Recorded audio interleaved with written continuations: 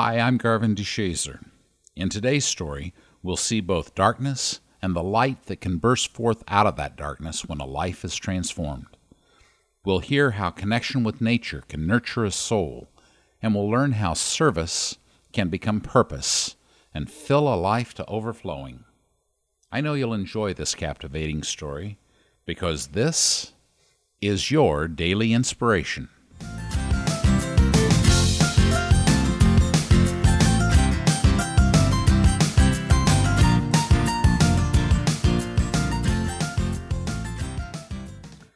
He was born in a blue-collar suburb of Baltimore to a drug-addicted mother who hooked up with an alcoholic ex-Marine when Gene was just 7. He told her he was going to California to hunt for diamonds, he recalls, and off they went to San Pedro, south of Los Angeles, where they lived in a broken-down bungalow. Far from finding diamonds, young Gene DeSantis found himself digging through the garbage bins for food, and he was often brutally beaten by his drunken stepfather. When he had to stay home from school to take care of his mother, which was often, he was even more vulnerable to his stepfather's rages. It was the scariest time in my life, he says. He found relief from the abuse and chaos in nature. On the nights when his stepfather was violent, he climbed trees in the yard to find peace. It was the only tranquility I had, he says. They didn't have woods in L.A., but they did have some trees, and the trees became my friends. You could say I kind of grew up there. Things came to a head when Gene was 16. One night, his stepfather broke down the front door in a drunken rage and trashed the bungalow. He was screaming for me, Gene says. I slipped out of the window and hid.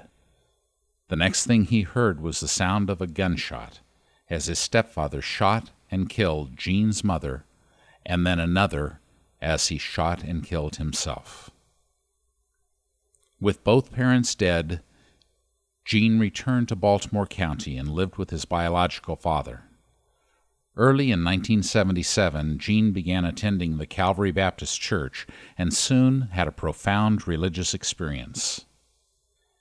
After some time, a pastor from the church who saw the young man's passion and dedication suggested that DeSantis make volunteer service his life's work and take simple jobs just to pay rent and put food on the table. And that's what he did, working variously as a cashier in a clothing store, in a bakery, as a dishwasher, and as a caretaker. Shortly thereafter, Gene spotted a group of 4 city workers digging a hole to plant a tree. According to DeSantis, quote, I said, "That looks like nice work. Can I help?" They said, "Oh, it's hard work and we can't pay you." But he didn't care. He just wanted to put a tree in the ground. They were right. It was hard work, but he found it oddly fulfilling. He established a routine.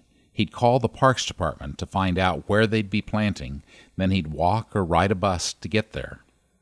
Planting trees became his way to connect with nature again, and he enjoyed the camaraderie of the workmen, who became his surrogate family after his father died in 1980. It turned out to be an important step into a life of service. The same day he planted his first tree, he delivered sandwiches to the homeless. Today, he's a live-in health aide for a 106-year-old woman, serves hot meals at a church-sponsored employment center, bakes cookies for people at a transitional shelter, and he continues planting trees around Baltimore. Gene cites his faith as the main reason he lives like he does. He's never sought what most people think of as success. Oh, he went to college and got a degree, but he's chosen to live a very simple lifestyle. He doesn't own a car, he doesn't use computers, and he has no phone. The jobs he's taken over the years have been sufficient to provide a meager living, but his focus has always remained on serving others, however, wherever, and whenever he can. That and planting trees. Always planting trees. In fact, over the past 40 years, Gene DeSantis has planted more than 15,000 trees in and around Baltimore. Trees are like children to me in a lot of ways, he says. The work is also therapeutic for him, helping to ease his childhood traumas. I try to get past that, he says. I mean, you can't ever forget it. But maybe if someone else who is 16 years old and hurting inside hears my story, instead of going the wrong way, they'll take a more constructive path. My message is that just because you came from an abusive home, it doesn't have to end that way. You don't have to reiterate the violence, the drinking, or the drugs. You can think about someone else. And maybe plant a tree. So do you have a clear sense of purpose in your life today? Does that purpose include service to others? Can you say with me, I am living my life with purpose, and I am an agent of service to others? Thanks for listening. May your day be filled with love, laughter, and joy. Bye for now.